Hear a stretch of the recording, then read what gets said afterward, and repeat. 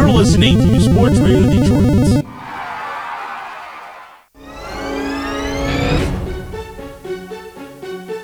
Good things, bad things are going to happen. Make sure we react the right way. The next shift, that's the mindset. The pucks at the net open things up for us and makes us the club that we want to be. You belong here. Understand that. You belong here. That's the biggest thing we have to understand here, is that we belong here. And we take off from there. Pucking around.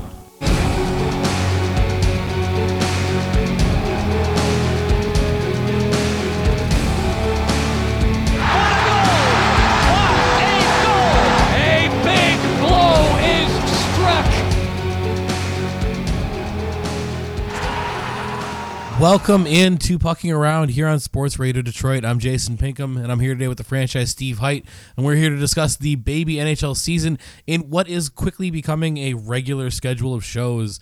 It doesn't feel like forever since we've done this. It's kind of nice. However, before we get started, how has your league experience been so far this year? I mean, I think I'm going to be saying this in a biased manner, but this year's been pretty good so far. Puts the ball on the tee, and he swings for the fences. I'm sure it's a great year for you right now. My team is still winless, and your team is, are they lossless, I believe? I think they're 4-0-1. Oh, they got one loss. One loss, 5-1. Yeah, 5-1, yeah, that's right. 5-1. You're in a good position. Yeah, they lost to Ottawa. Yeah, question mark. Very big question mark on that one. All right, with our new format and like with more of a willingness to research and be prepared and everything, I think I want to start by starting these shows out with a rundown of our topics, and then we'll go into them. Today we're going to hit on the Austin Watson appeal, rookies and youth making a push in the NHL really early and really quick and really loud in some cases. A shout out to my partner with a topic on the Leafs tearing it up, the new Hurricanes victory celebration, a discussion on sort of an old topic, but it happened between our last recording and now with the Marchand issue, and then a little minute on the Vegas Golden Knights, which we'll get into when we get there. Let's start by talking about this Austin Watson thing. Austin Watson over the summer was caught. Basically, he was at a gas station, I believe, and there was a scuffle between he and his girlfriend. It was a misdemeanor charge of domestic assault after a witness flagged down a police officer at a gas station in Franklin, Tennessee in June to alert them of an incident between Watson and his girlfriend. Watson told police he and his girlfriend were arguing and that he pushed her, blah, blah, blah, blah. The result was initially a 27-game suspension. However, Shyam Das, neutral arbiter for the NHL, has reduced that suspension to 18 games. Worth noting, before I get your opinion on this, Steve, Shyam Das was fired by the MLB in 2012 for being the guy who overturned the Ryan Braun PED suspension. So Shyam Das does not exactly have a spotless record of making the right decision all the time. In this case, I'll just offer my opinion up at the start. I think he fucked up. I think that because there's no clear-cut rule and clear-cut consequences, as is the case with everything in the fucking NHL, they should have left it at 27 and left it there and use that as a precedent, because we can't have players appealing things that are pretty cut and dry in the sense of, if you hit your girlfriend, you should not be allowed to play a full season and collect millions of dollars, in my belief. Where do you stand on this? I think I would have shared the same sentiment until I saw what came out yesterday. Basically, there was a statement released by, the woman saying that, that day, they had been in a pretty serious argument, and a lot of it had to do with the fact that she is battling alcoholism. So she was intoxicated during the event, which happened. So during the argument, and I mean, yeah, never push anybody, that's just rule number one. I think them reduce, he's still out almost 20 games. So yeah. I think that they only took a third off of the suspension, I guess you could say. Yeah, so, they reduced it, by 9.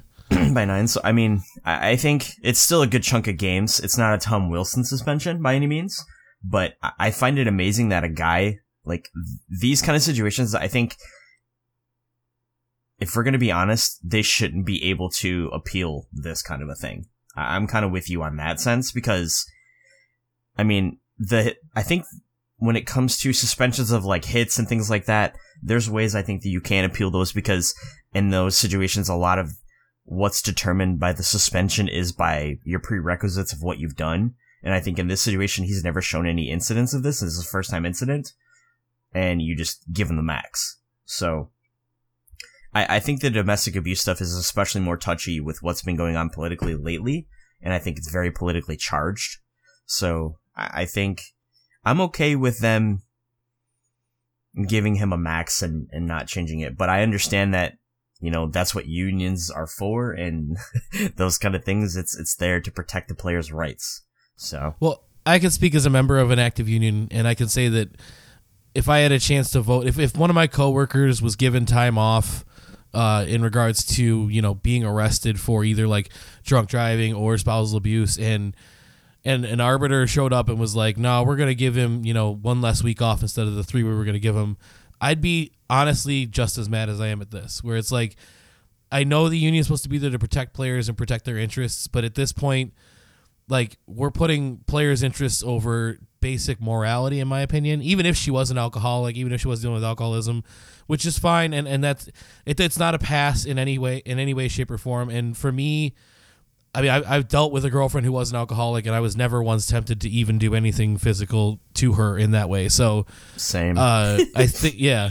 So I think that for me, if they're using the alcoholism as a crutch to allow basically a guy to get a couple $100,000 more, I don't like it. I don't like any part of this right now as it stands right now, unless something drastic changes and she comes out and says I deserved it, in which case even then still I'm kind of on the fence of like, no, like this should be the 27, but you know, what are you going to do? It's the NHL. They have no rules in place for any of this. There are no rules on the rule book about this, which is the big problem in my opinion.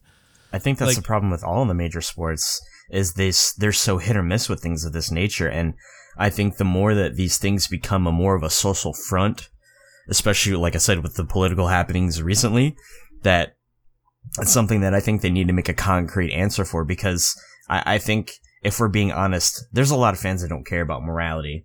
They just want to see wins. But I think there's a good majority of us, like you and I, that kind of like pay attention to decisions that are made by leagues like this, because that's one of the main reasons I can't get behind the NFL, is because of their lackadaisical approach to a lot of these situations. So and a lot of it is more determined by just, I think the game itself is boring.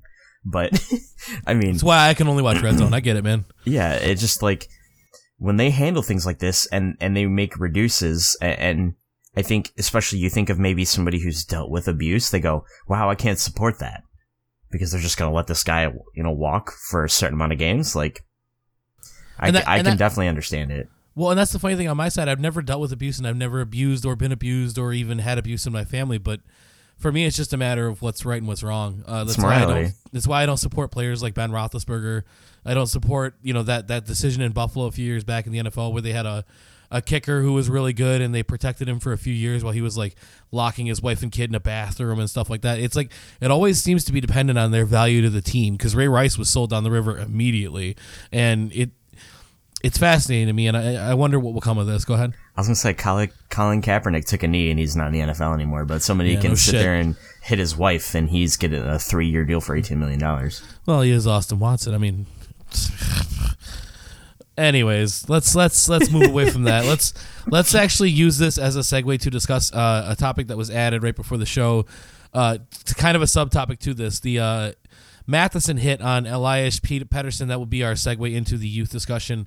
I had Pettersson on here in advance, but because of just his performance. But seeing this hit that Michael Matheson hit on him last night, that basically the NHL Player Safety tweeted out today at noon that Mike Matheson will have a hearing tomorrow for interference / unsportsmanlike conduct on Vancouver's Elias Pettersson.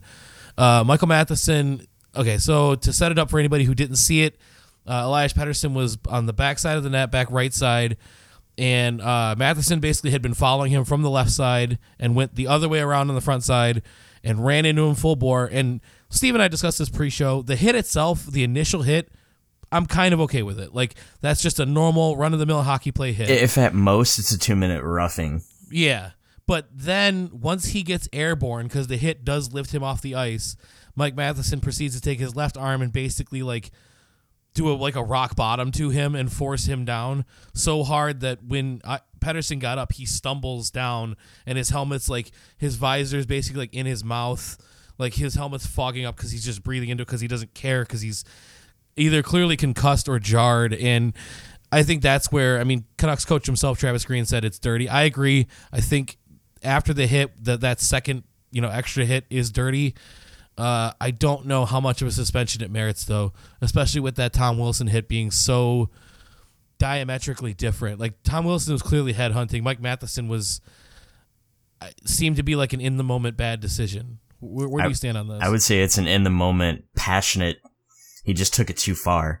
Where, like, the initial hit was good, but then something just sparked him in his brain to drive through that hit even more, which I think that's what the NHL is trying to get rid of. It's the initial hit, probably okay in most situations. I mean, maybe it was slightly behind on the numbers, but then he made the extra effort to turn and push him with momentum. He almost slew-footed him in a way, too, to get him off into the air. And I think and I think that's the unsportsmanlike conduct that they're referencing in the tweet. So, like I said, the initial hit, not bad. But the willingness to drive through and intent to injure somebody and drive through that hit, I think you're looking at probably 5 to 10 games right there. In my opinion. If you were making that call, what would you put 5? What would you put, like 8 on it? I'd probably go 8 because I think it's maybe first offense.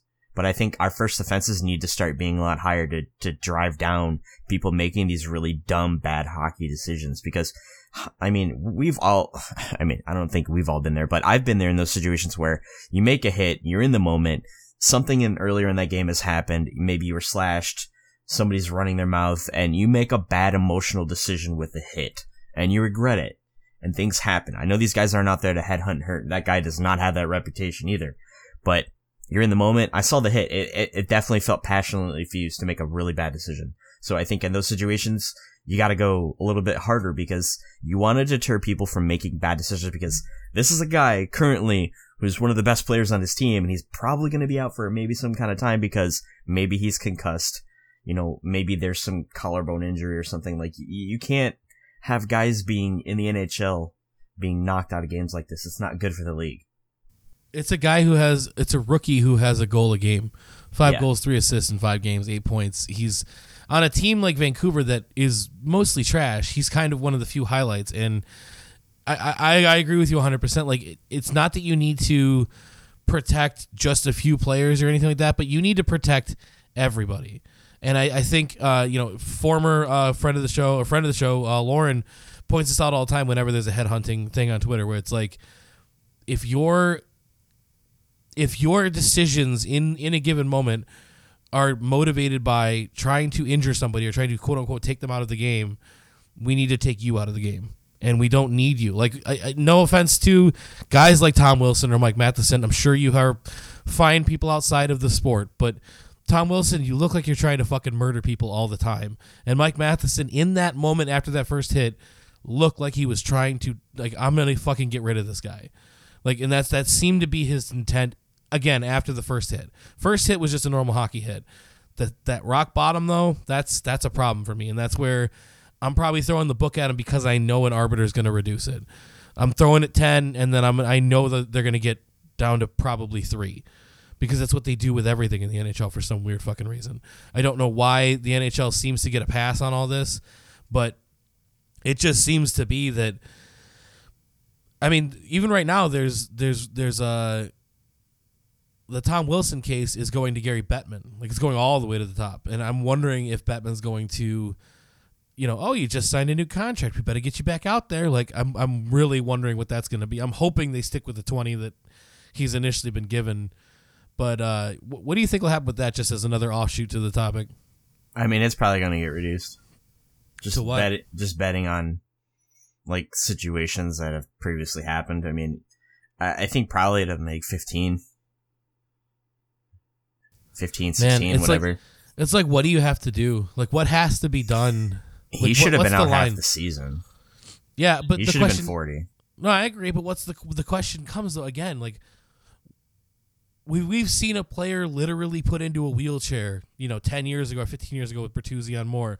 We've seen players concussed and never come back never the same for years. It's like, to what will it take? Will it take somebody literally dying on ice for them to actually start having rules in place with concrete decisions that can't be revoked or fought to try to, watch out for the player's best interest, air quotes? I mean, I think the best way to relate it is to the NFL. And I mean, that's what's happening in the NFL now. You can't touch a guy anymore because all the rules, and they're really taking it serious. And I think in some ways that's going to start happening in the NHL when you have all these guys having massive CTE and brain injuries that are retiring and being like, yeah, you guys effed me up because you didn't protect us. So. Yeah, no, I mean, you say the NFL, but there's still a helmet-to-helmet hit every single week. Yeah, and I saw one too. Yeah, I saw one last week where a player went stiff arm after the hit, meaning he was unconscious on the way down. Like, meaning he had been concussed immediately. Like, he tensed up and he was frozen in the position he was in.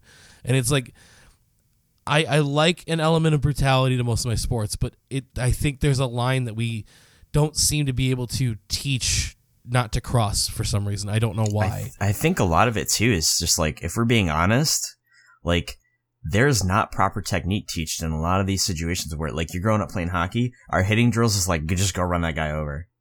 Like, they don't, unless you have a really good coach or a really good fundamentals, like, they don't teach you how to absorb hits, how to take hits. I think if anything, in the NHL, you're probably a little bit better because the boards have some give.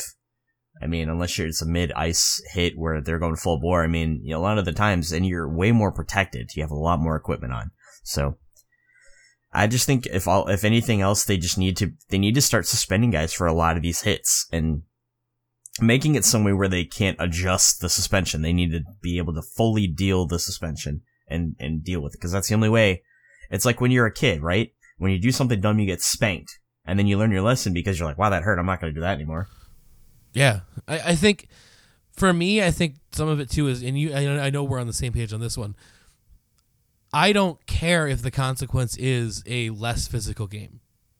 So for me, if all this legislation, all this rules leads down to a skill-based game where the best players or the fastest players are thriving and we have less goons just floating around making $3-4 million a year to just hurt people, that's a good thing in my opinion. And I think that's where we and a lot of fans differ. I think that a lot of fans, and it's been both of our experience when we go to the Joe or Little Caesars Arena, that you hear, I miss Probert, I miss Chelios, I miss McCarty, I miss, Joey Koster. Like, where are these guys to hurt people? They need a big D-man to flatten people. And if that goes away, and I mean this sincerely, I would be happy for it because I like skill. I like watching fast hockey. That fucking, there was a clip on Twitter I saw where it was Team North America versus Team USA, and it was like, this is the fastest hockey I've ever seen. And I watched the video and was just like, that's like porn to me.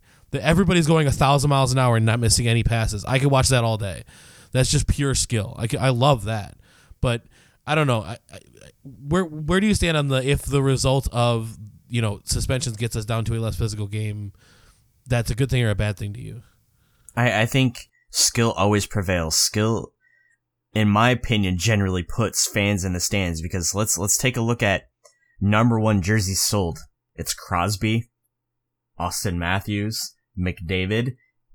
It's not, Bob Probert. It's not Darren McCarty. Those Tom Wilson. Tom Wilson probably sold 4 jerseys in his life, and it's his family members. I mean, like just being honest, yeah, there's elements of fast-paced nature with physicality that's amazing, but if you're hurting people, that's not hockey. It's not good nature. And then that's when hockey justice happens, and that's still something I'm okay with. If somebody does something dumb and you fight because of it, okay, because then it's done. It's over. No more. We're done with it. It happened in the Nashville-Winnipeg game the other night. There were some bad hits. It got dealt with. The rest of the game was amazing. It was fast-paced. It was intense. It was physical, but it wasn't over the line, and that's what I like about it. But then when you start getting over the line, you start taking all these dumb penalties, it breaks the flow of the game. It takes all the skill out of the game, and then you have teams like Toronto that have a massive power play and they score 9 goals, and then you're out of the game.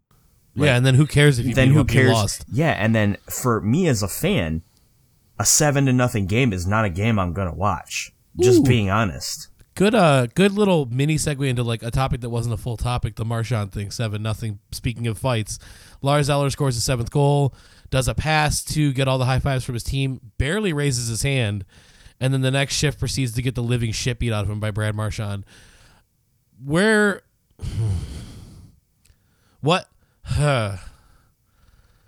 Nothing's gonna be done. Nothing's gonna be done.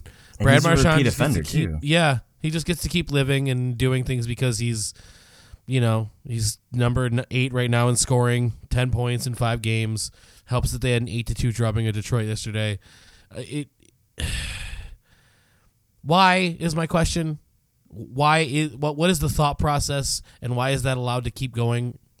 Like he didn't fucking do a fucking lap. He didn't like take the cup around. Like, I mean, I know we're referencing a lot of other sports in today's episode, but this kind of reminds me of baseball. Like, oh, you play really good? I'm going to throw a 95-mile-an-hour fastball at you and break your arm. Like what happened in Atlanta earlier this year. Like, oh, you're good? We're going to throw a baseball at you because you're good.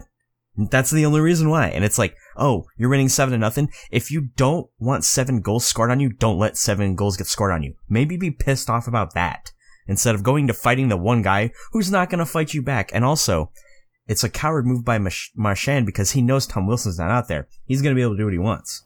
Yeah. There's no consequence for that. What we were just talking about. There is no hockey justice because nobody on that team is is Ovechkin going to go fight Marchand? No. Like, it's 7-0. He's just like, whatever, dude.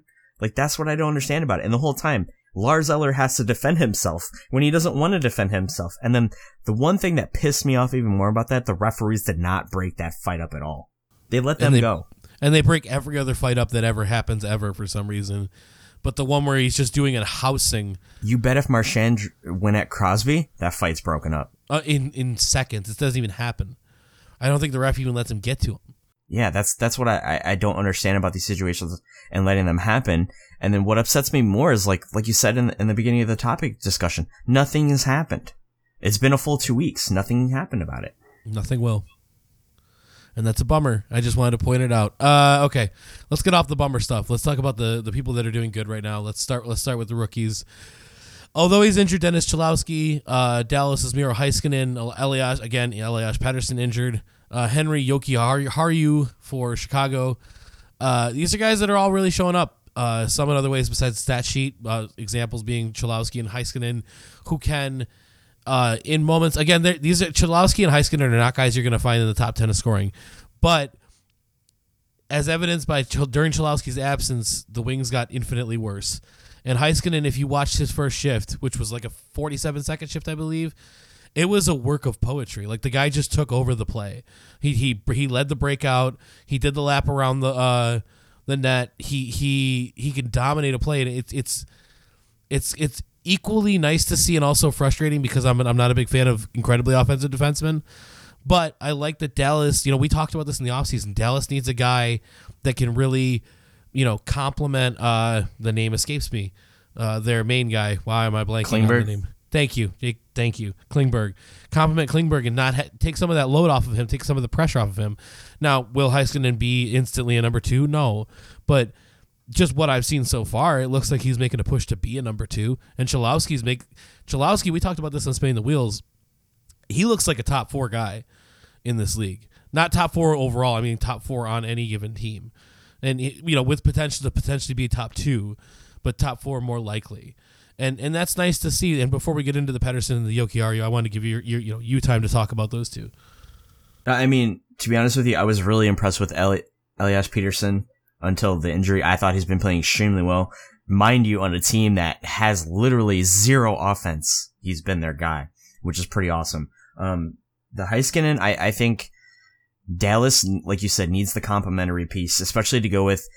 They have a really good front side of forwards that are very offensive. So you put 5, basically skillful guys on the ice at the same time, good things are going to happen. I think a similar situation is like San Jose, where they have Burns and Carlson on the back line. That kind of was what it reminds me of, and they're offensively doing pretty well. So, I mean, Cholowski reminds me a lot of a Duncan Keith style player, where he can play both sides of the puck extremely well, but he's confident offensively in the right situation.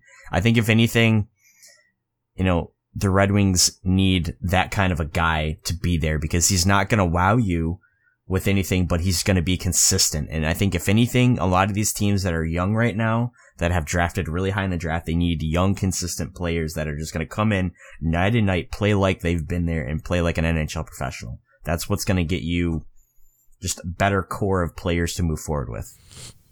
No, I agree. And it's how do you describe it? That's what you want. It's what you love.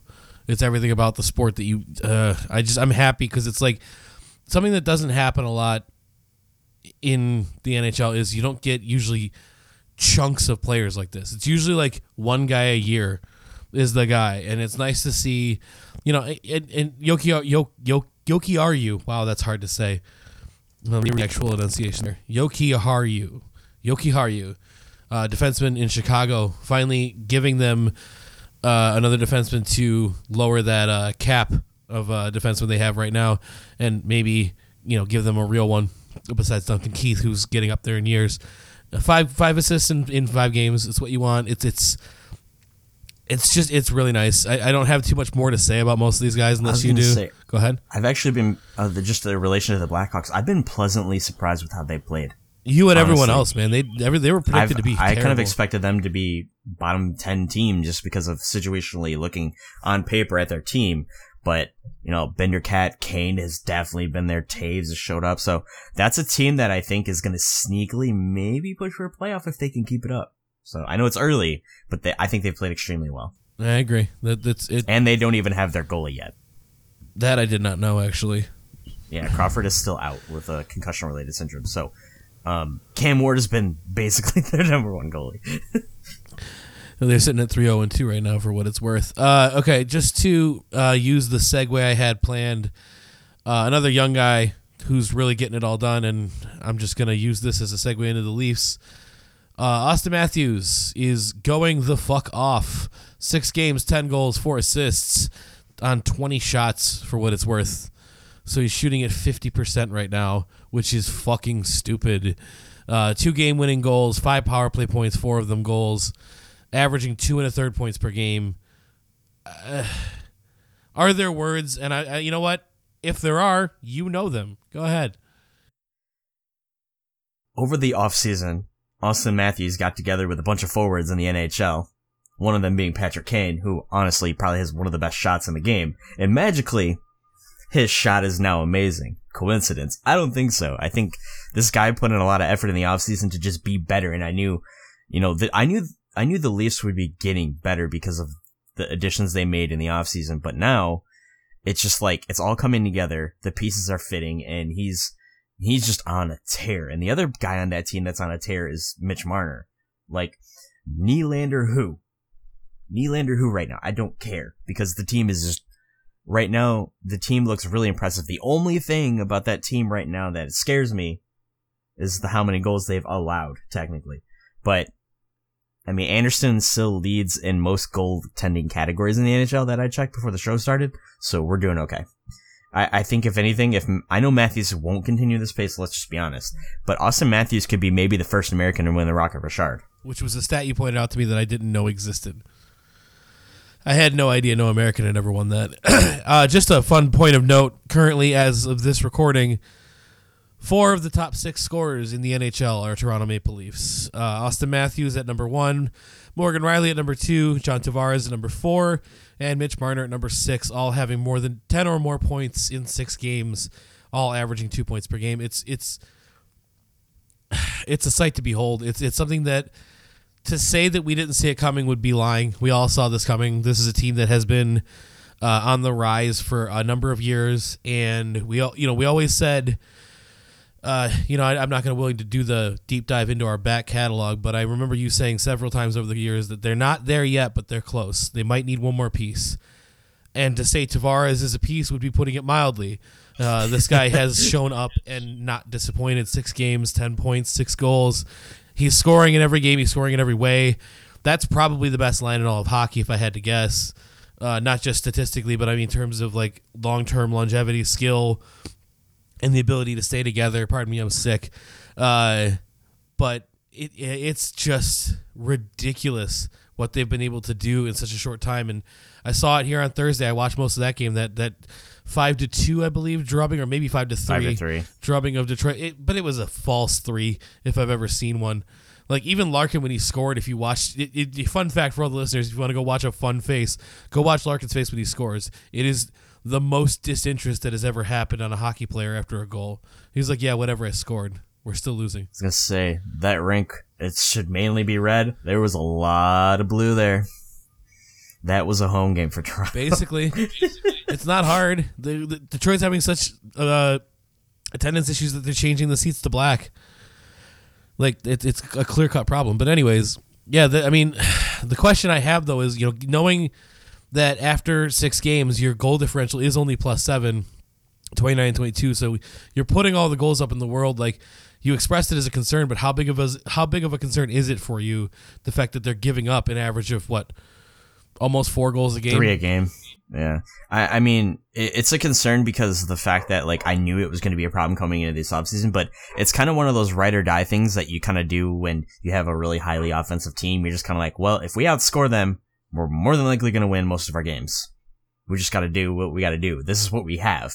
And I know it's a segue piece, but honestly, this kind of is one of those things that since Nylander's still holding out, that we own his rights, that could be trade bait, and a trade piece could be, sending maybe him and Gardner for a pretty good defenseman somewhere, and I'm okay with that. Woof, that's a big deal. That'd be a big deal.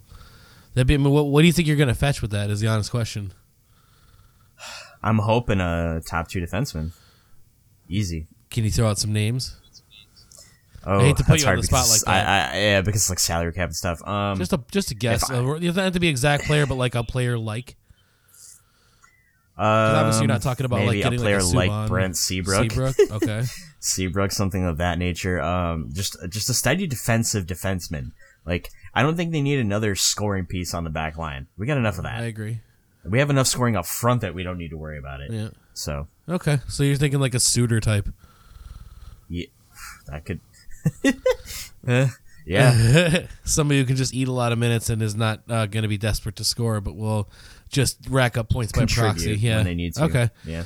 Yeah, I could see that too. Especially, I know we said but Suter could be a viable target. He's a little expensive, but Minnesota's in a position. Subban. I think that's shooting for the moon a little bit. I mean, he's always got character issues, and everybody's trying to get rid of him. So. Air quotes. Air quotes. Air quotes might be the name of the episode. All right, so we're starting to run a little long. Let's jump into one of these other topics real quick, because you've had enough. You've had enough today. You've had enough Leafs love today. Let's talk about the, speaking of victory celebrations, a team that is currently sitting 4-0-1 atop the Metropolitan because the Metropolitan's fucking upside down right now with the Penguins and the Capitals sitting at 4-5. And Carolina, New Jersey, and Columbus sitting at 1, 2, and 3. But Carolina is celebrating games in an interesting fashion. They all line up on their own blue line, get the crowd involved, and then all take a full run to the opposing glass behind the net and dive into it. Thoughts? It's fun until somebody gets hurt. Glass was not meant to have that much of an impact simultaneously, right? I know I'm being dumb about this, but that's... No, I mean, it is. It's meant. Glass is a lot of give. People think that the glass is like a hard, sturdy object. It's really not. It's a very flexible object. So, I mean... But a whole team? You don't think one of those panels could flex out? Nah, it's plexi. It's not even real glass. It's plexiglass. So no. It's meant to give. Oh, I thought they had real glass still. No, it's plexi. Oh, I wonder if that's why there's it breaks like real glass, but it's plexi. Oh, okay. Huh. Well, because real glass does not have a bending agent like that. Well, the question is, okay, so when someone does inevitably get hurt by falling, because that could happen, or the real question I have is, because this is not a big deal, obviously, but the real question I have is, when do you stop doing this? Or do you do this for every victory? You just keep. It's like every team has a different victory celebration. The Rangers all met at center ice and raised their sticks. Now the Red Wings are doing that too.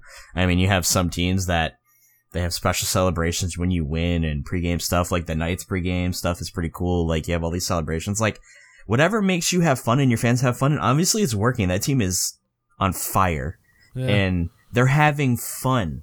Yeah. That's the main thing that I think. They are having fun playing hockey. They're doing the best thing in the world. They're playing professional hockey at the highest level and having fun. Like, what else do you need? Let them have their fun. I mean, I can't wait to hear what Don Cherry has to say about this shit, because he hates celebrating in any kind of fashion. So I'm sure he just loathes this. Oh, I'm sure he does. But I mean, hey, let him have fun. I don't have a problem with it. I think there needs to be more kind of stuff like this. Let him have fun, man. Whatever. And those alternate jerseys, though, they're so nice. Yeah. Man, those jerseys took me a second to process, but my God. Real quick, I just want to touch on a player that's kind of having his coming out party this year. Whether he'll be able to sustain or not, I don't know. Sebastian Aho on Carolina. Yeah, 10 points in 5 games. For a guy who's, 65 last year, 49 in his rookie year. Drafted in the second round. It wasn't exactly a high pick. It's not like this is a number 1 overall or a McDavid type situation, but he's just a guy that, he seems to be getting it done. And the question is this who he is? Yeah. You think so? I think the writing's been on the walls. He's showed flashes of it, and now he finally he's gotten enough confidence to where he's going and doing it. I'm cool with it. You're not worried about the size, 5'11", 172? No, because Patrick Kane is like 5'11", 180. Okay, fair enough. The game is less physical. It's more about skill and speed. Yeah, that's true.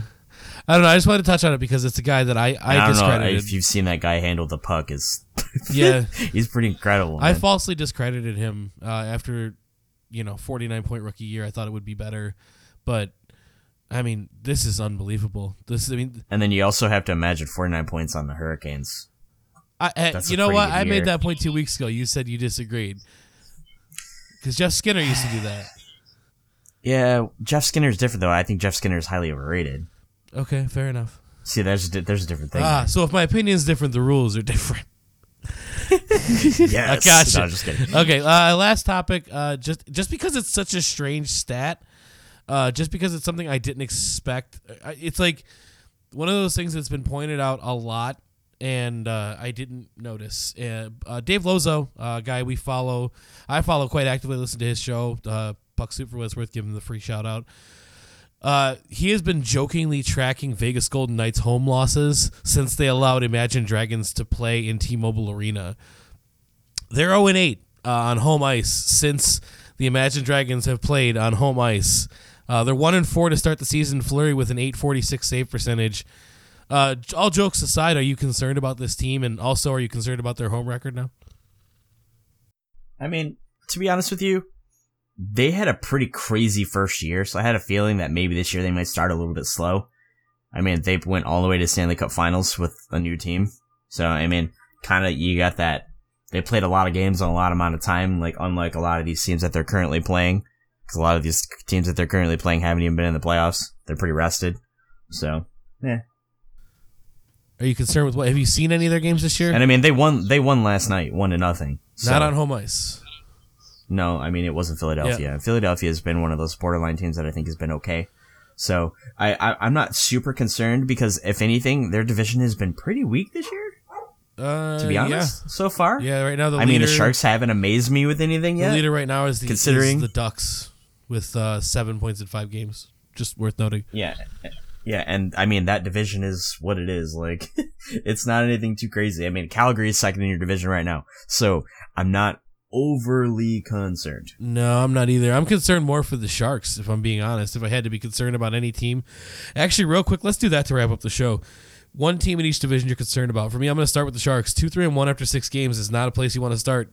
They're a -2 goal differential for a team that just signed probably, quote-unquote, the best defenseman in the league or traded for in the offseason. That's not a good start. Was there magic in Joe's beard? I don't know. What team are you concerned about in the Pacific? I would say Edmonton. I think it's time to start pushing the panic button. Because you have all these pieces. McDavid hasn't really looked great yet. Granted, they've only played like 4 games. 3 games.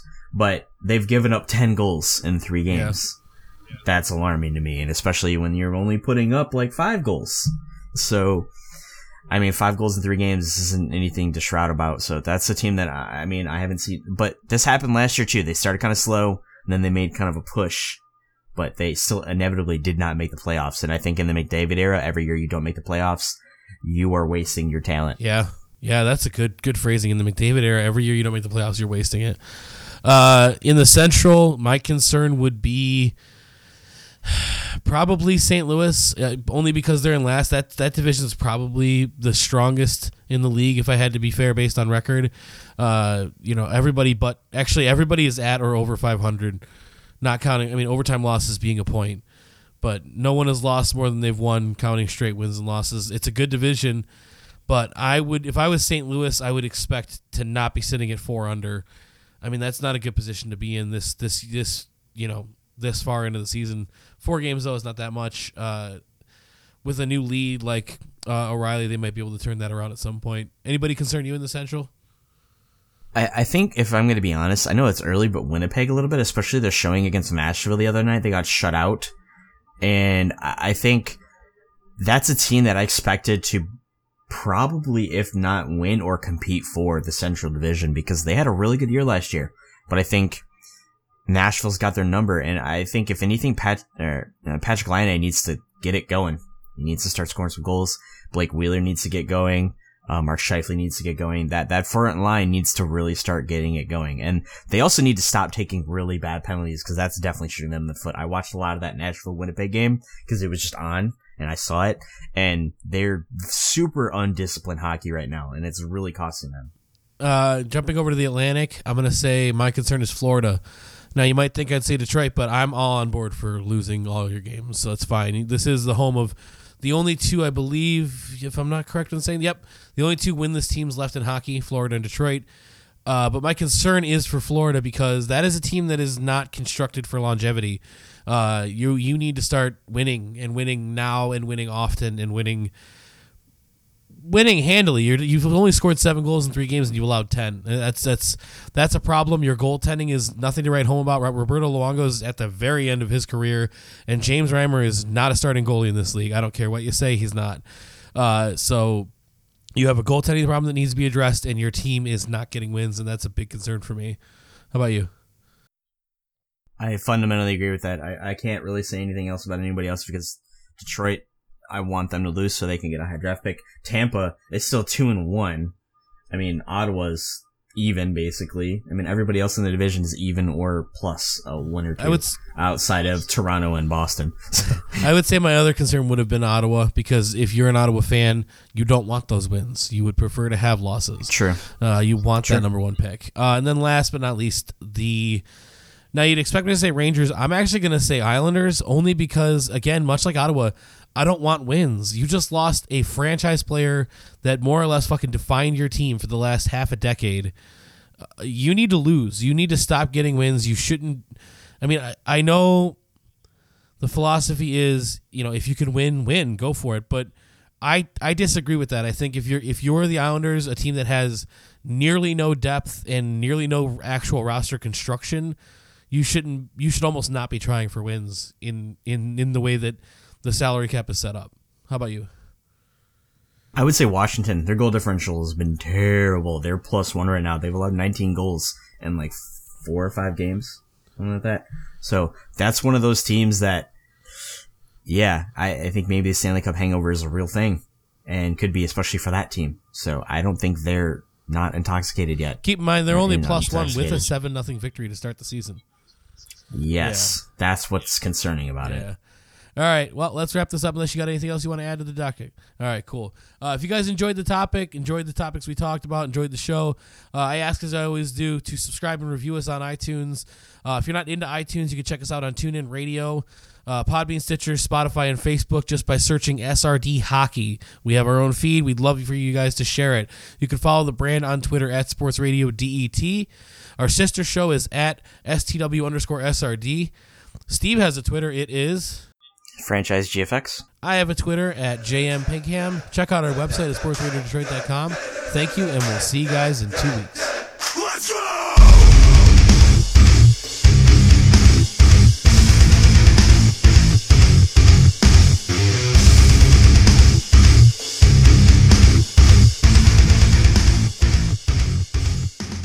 This has been an SRD production.